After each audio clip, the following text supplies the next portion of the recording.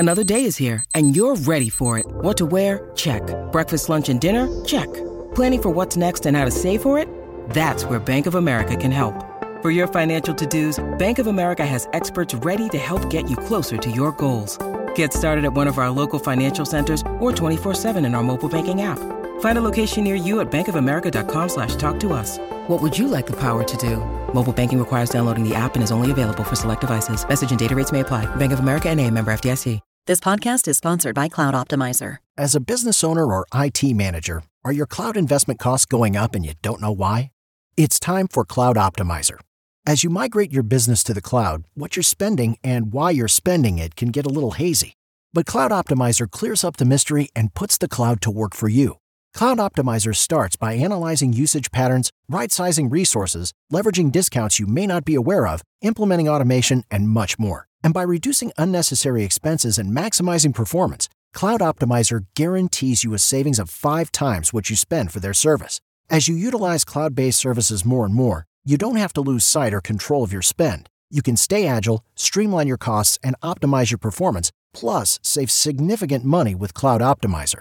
Make the cloud work for you with Cloud Optimizer. Get a free assessment and find out how much you can save by going to cloudoptimizer.com. Go to cloudoptimizer.com for your free assessment. That's cloudoptimizer.com.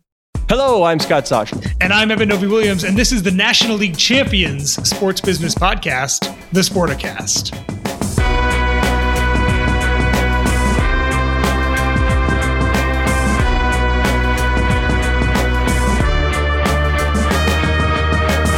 All right, our guest is Derek Schiller, President and CEO of the Atlanta Braves. And Derek, you'll like this. I mean, if you're listening to the show, you know, after I say, hello, I'm Scott Soshnick, we like to have Eben be creative and come up with sort of a fun intro.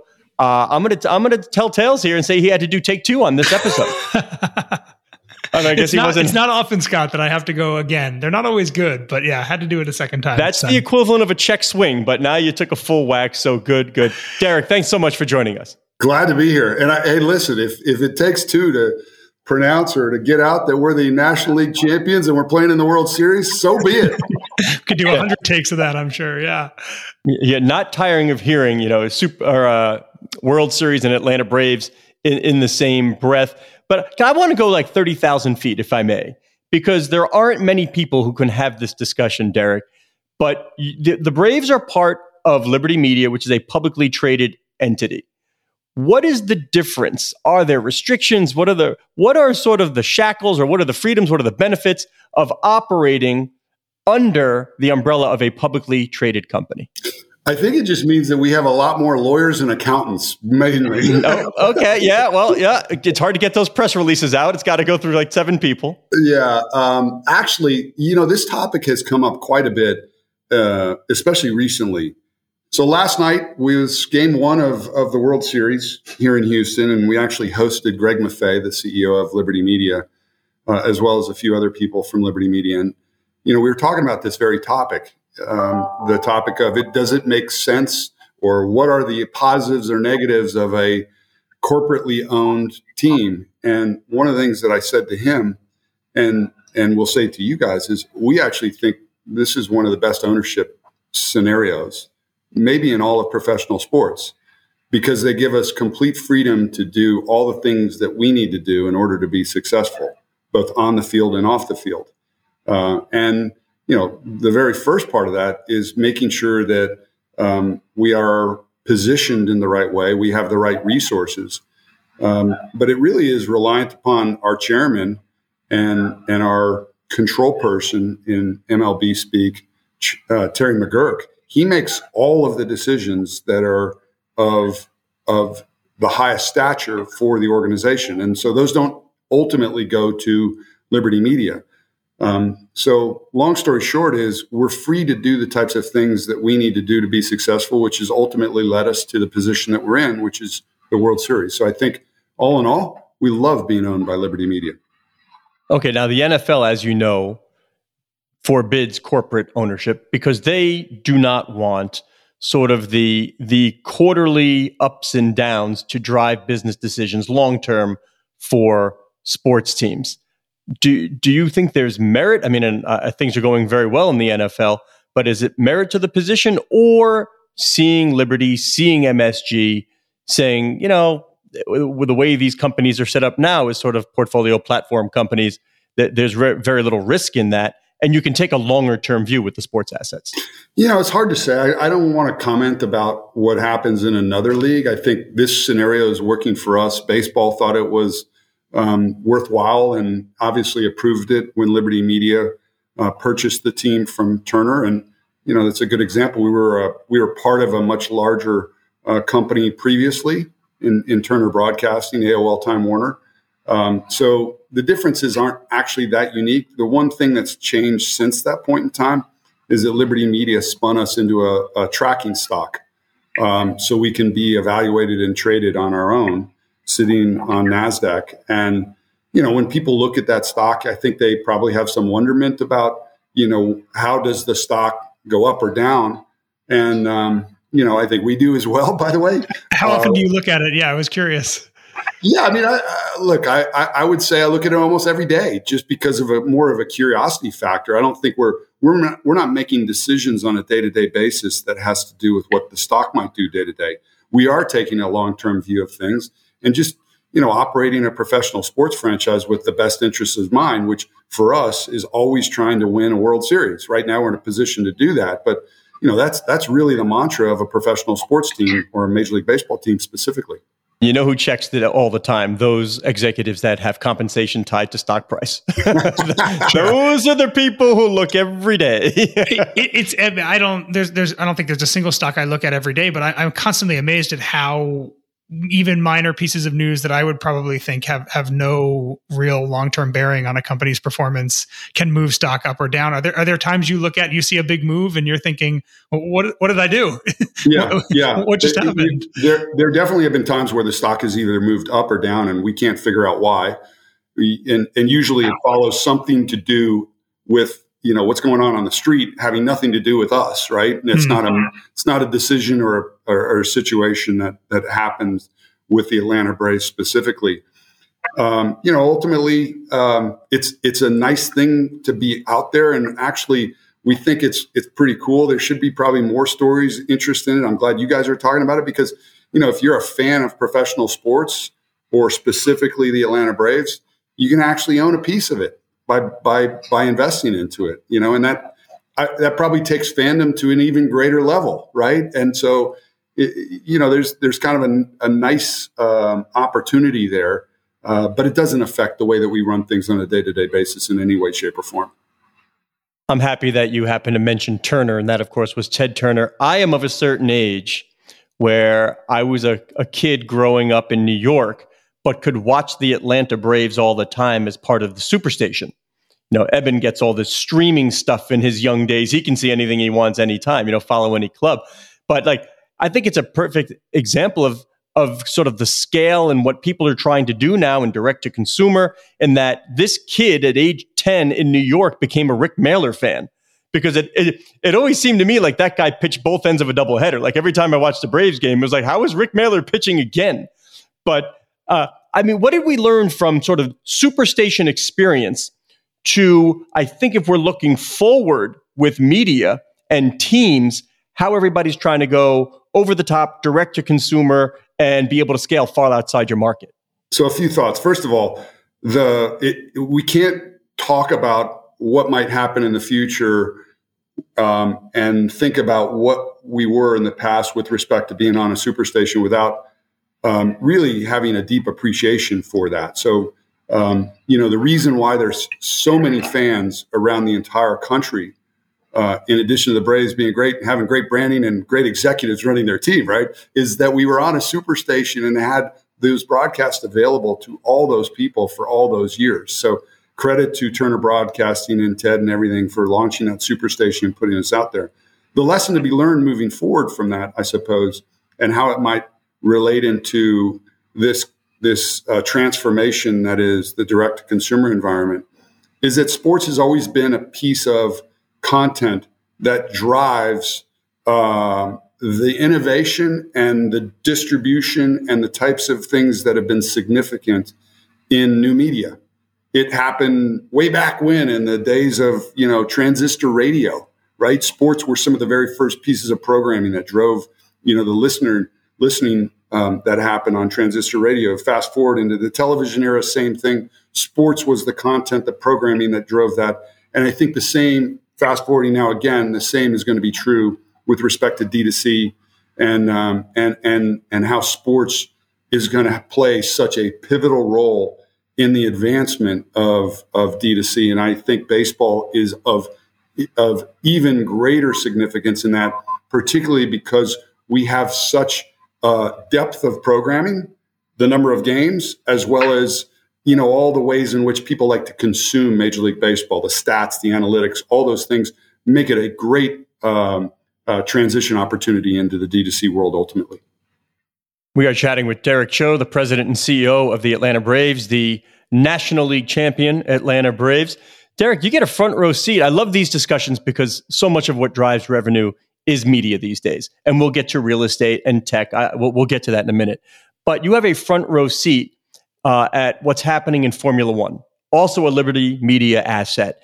And I keep hearing that it's Netflix alone. This Netflix series is driving the interest. Jacob Feldman put out a thread the other day on Twitter where he was like, no, there were a lot more things that happened. That Netflix series didn't hurt. It was Netflix for me. Okay, well, you also don't even know what a transistor radio is. So, come on, give me a break. What do you think were the drivers of this newfound U.S. popularity for F1? Well, I think fundamentally the sport was already doing well on a large scale. And so it really was taking, not a new sport, not something that people were completely unfamiliar with, but a sport that was very successful elsewhere, and trying to find some of those key ingredients that could turn it into sort of a sexy thing that happened here in the United States. So, I think Liberty Media and F1 specifically have done a great job of positioning that, and obviously the Netflix situation was a enormous catalyst. But I think there was already a foundation of people that very much wanted to participate in that sport. And once they learned more, they were like, wow, this is actually really cool. I want to jump in. I mean, again, Maffei was here yesterday talking about how in this most recent Austin race, they had whatever it was, 130, 140,000 people per day that were showing up for this race. And they probably could have sold another 40, 50,000 tickets. What are the synergies? If I'm Greg Maffei, I'm calling you, I'm calling my executives at F1, say, what do we do together? How can we cross promote? How do we work together? Well, and I think we're doing that, right? I mean, that's one of the advantages of being in a company like this is you do have some of those unique opportunities to go together with those types of things. And we've already begun discussions with them and had, a variety of things, everything from, expansion of the hospitality opportunities that are available at an F1 race. There's some lessons learned in United States or North American professional sports leagues that could be applied to some of the F1 races, and kind of have their approach to ticketing and fandom in that way. I think we're already working together on that, and hopefully more to come. Let's shift back to baseball, Derek. You guys have been in the postseason, I believe, for 4 straight years now. You've played a lot of postseason games in the past few years. On the balance sheet, how does a postseason game differ from a regular season game at Truist Park? How much bigger is the gate? If it is bigger, are there more concessions, less concessions sold as people are kind of more engrossed with what's happening on the field? What does that look like on the Braves balance sheet? Yeah, so the substantial difference is really the gate, so the ticket side. I think there's some modest opportunities with respect to concessions, but our perspective is we need to be a little bit cautious that we're not being too opportunistic and gouging people, if you will. There is higher costs and things like that we may pass along a little bit, but for the most part, the concessions is going to look fairly similar to a regular season game. The gate, however, is substantially different, especially once you get to the World Series. So on the Division Series DS rounds, it's fairly similar to a regular season game, a marquee regular season game, you might call it. Once you get to the LCS, and again, especially the World Series, there's really substantial differences, particularly because the demand on tickets is so high. And so we're really trying to make sure that there's a yield that we're capturing associated with those tickets. And with that, one of the things that we've done and a few other teams have been pretty active in is the dynamic pricing of postseason tickets, which didn't used to be the norm, right? You would set your prices 4 weeks ago or whenever it was, and then you'd stay consistent with those, regardless of what the demand might be in your respective marketplace. I think once the ticket pricing has been finalized here or the games have been played rather for the upcoming games in Atlanta, you're going to likely see some really, really encouraging and startling numbers in some ways for what ticket prices are going to be in Atlanta. We haven't been in a World Series in 22 years. And so the demand there is exceptionally high, and we're trying to manage against that. How do you balance the idea that you want fans probably of all different economic classes to be able to attend even World Series games with the idea that, as you're saying, the Braves haven't been here in 20 years. There's obviously a ton of demand. There's probably a way to dynamically price this where most Braves fans couldn't even afford to go. How do you make sure that you're kind of feeding both the supply and demand equation, but also making sure all fans have a chance to go to games? Yeah, sure. So I think first off, when a season ticket holder gets taken care of with pricing that is consistent and makes sense, and they don't feel like that is overtly dynamically priced against them, that's great for us, right? We're taking care of the people that have been with us during the course of the regular season, the 81 games of the regular season. So we don't pump those prices up. But I think what's happened here, especially over the past 5-10 years, is that with the prevalence of the secondary market, if we don't put that higher price on the tickets on the primary, you're going to have all these resellers scoop up our tickets and then just resell those for profit that they make with zero risk, in effect, associated with them. And so our view is we take care of the season ticket holders. We take care of those people that have been with us. But if the demand is there on a single game ticket and we're just playing in the marketplace the way that the marketplace has essentially been created out there and what the marketplace is dictating, then I think that's all fair game for everybody. And Derek, I'm going to come with a Seinfeld moment. I mean, I know Braves fans won't love it, but since we got you, we got to ask questions like, why did Mark Wohlers throw a slider to Jim Leyritz? Well, first off, I used to work for the Yankees way back when. I know. And I do have a signed Jason Alexander print. He said he signed it something to the effect of, to the real George Costanza out there. And this was while I was working for the Yankees, obviously. So I do have that special Seinfeld connection. I appreciate those. Were you the assistant to the traveling secretary? Yeah, years ago that would have been, could have had an NFT with that, right? That would have been a very valuable thing. You get to hang with a Mets game with Jerry Seinfeld. That's all good. Right. Now, one thing we love to do is discuss teams as platform companies. And prospective owners tell me all the time, Derek, that if I'm evaluating an opportunity now, if it doesn't come with something else, besides just sort of a ball club or a team, if there's no media opportunity, if that's all done, if there's no real estate opportunity, that's all done, then I'm not interested because that's where they want to flex and do things. You had a real estate opportunity with the Battery. For folks who don't understand what the Battery is, what it was, what you've created, and how it works with the ballpark and the team, please explain. Yeah, sure. So we built Truist Park and opened it about 5 years ago. We had ended our relationship with Turner Field. The lease expired, and we were looking for new opportunities once we realized that we were not going to be able to stay at that location. And when we did, we ultimately settled on acquiring a much larger piece of property than just is necessary for a ballpark. And we ultimately acquired about 90 acres. The ballpark sits on approximately 15. So the rest of that acreage, we made a big financial commitment to building a mixed-use development that's composed of a lot of different uses within that, everything from commercial office buildings and space to live music theater in combination with Live Nation to retail and restaurants, a apartment complex as part of that, et cetera. And the ultimate goal of that was to invest wisely so that we had a return that was going to be more consistent and have 365-day of year consistency associated with it from a business sense. And from a fan perspective, it was to give fans an opportunity to have a higher level of engagement as they're coming to the games, or even if they're not coming to the games when we're not having game days. So on game days, you can come much earlier and stay much later and have things to do around the ballpark. It's in effect hearkening back to the days where Wrigley Field or Fenway were so popular, and still are, but very much so as a result of the neighborhoods around them as much as the venues themselves. And it's taking a little bit of that blueprint and applying it here in a modern way. And suffice to say, it's been extremely successful. We're now on to our phase 2, phase 3 opportunities of that, having just recently completed another commercial office enterprise that's associated with the Battery Atlanta.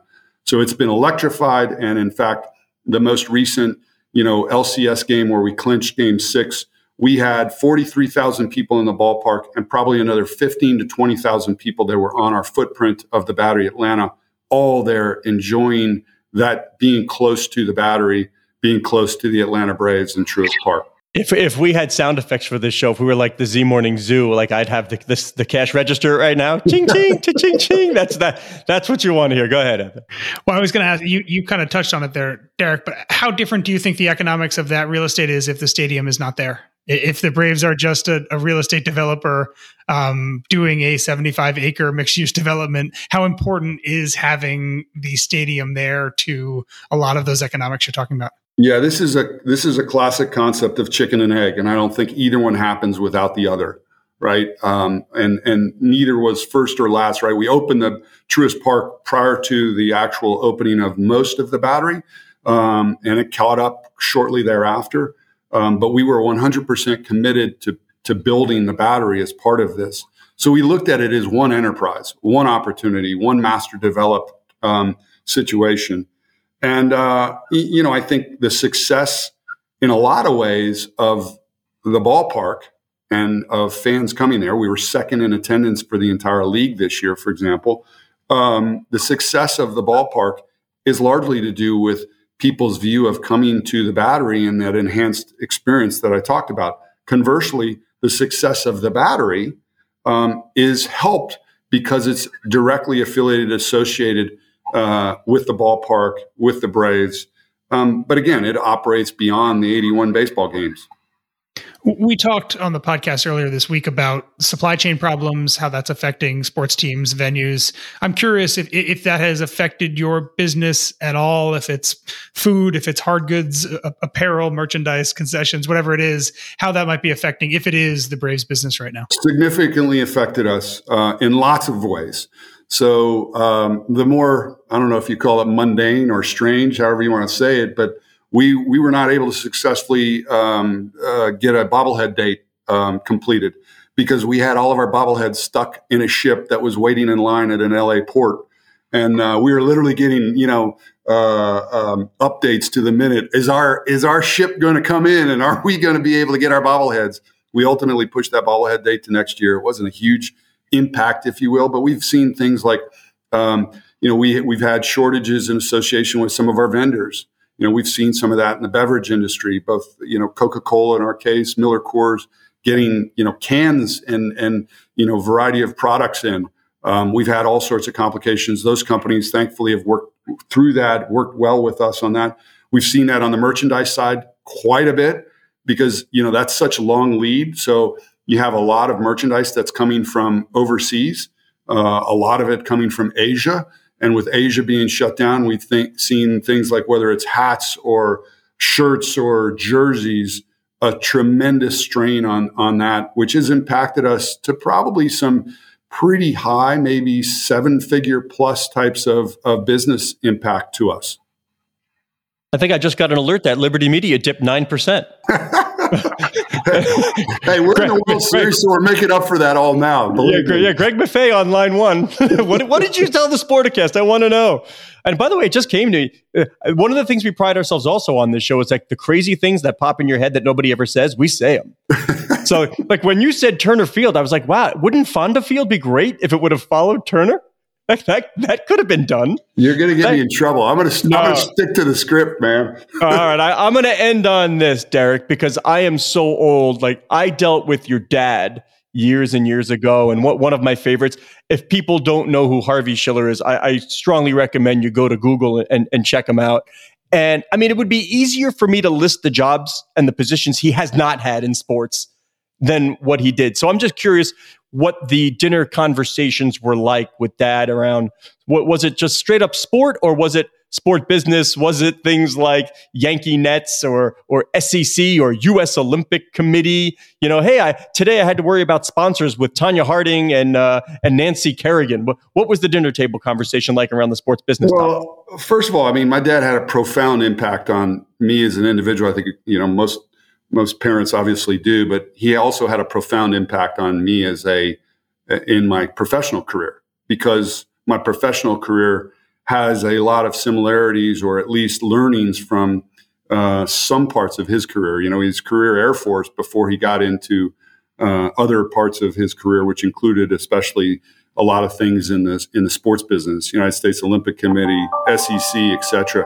The way I'd say it is, like, I probably learned more intrinsically than was taught more directly. And I guess what I mean by that is it was the observing things that I learned the most from, how he conducted himself relationships-wise, et cetera, the ways in which the business worked and how I would witness that. It wasn't we would come home over the dinner table and go, hey, son, let me tell you about, the television industry and how cable distribution works, right? I mean, that's not exactly how things worked back in the day. But I'm here certainly on the shoulders of him. There's no doubt about it. All right. Speaking of shoulders, I'm curious, how does your pitching rotation line up? I mean, I think you're looking good with Maddox, Glavine, Smoltz, and Avery. I think you guys are very strong. Yeah, that was a good pitching rotation, but we might need to get you a current roster update. As you may or may not have seen, first of all, our pitching's been fantastic all year long. But look, we've been faced with some real big challenges. We had just another one last night, which we'll have to manage through the rest of the World Series, where we have Charlie Morton, who got hit in the leg and broke his leg, and so won't be coming back as a starting pitcher. But, it's next man up around here, and we're in the World Series, and we got to do everything we can do to win baseball games. And we won the first one, and hopefully we'll win at least 3 more, because we would be so proud and excited to bring Atlanta a World Series championship team. That would be so fun. All right, Derek Schiller, thanks so much for joining us. We do appreciate it. You got it, guys. Thanks for having me. I love it, Eben. We got to talk about transistor radios. You've probably never listened to a game on a transistor radio. I used to have to hide with the little radio and an earpiece so my parents wouldn't know that I was awake, watching the games late or listening to the games late. So you really had a nice bit of memory lane plus look ahead with Derek on sports business. Yeah, it's a fascinating one. By the way, when you mentioned the Braves being on TV all the time, I did live through that era. I kind of thought of the Braves and Notre Dame football in the same bucket. These were teams that were not local, but somehow on the 10 channels that I had in our den, I was able to watch all of their games. And it gives, I'm sure it was extremely valuable for the Braves. But it also kind of gives, I think, for people around the country, an air of kind of national mystique to those franchises and those teams. And I think that's really valuable as well. Absolutely. He is Eben Novy-Williams on the Twitter at Novy_Williams. I am Scott Soshnick on Twitter at Soshnick. Our social media editor is Cora Veltman, and the show is at Sporticast, which is the hub of what will soon become the Sportico Podcast Network.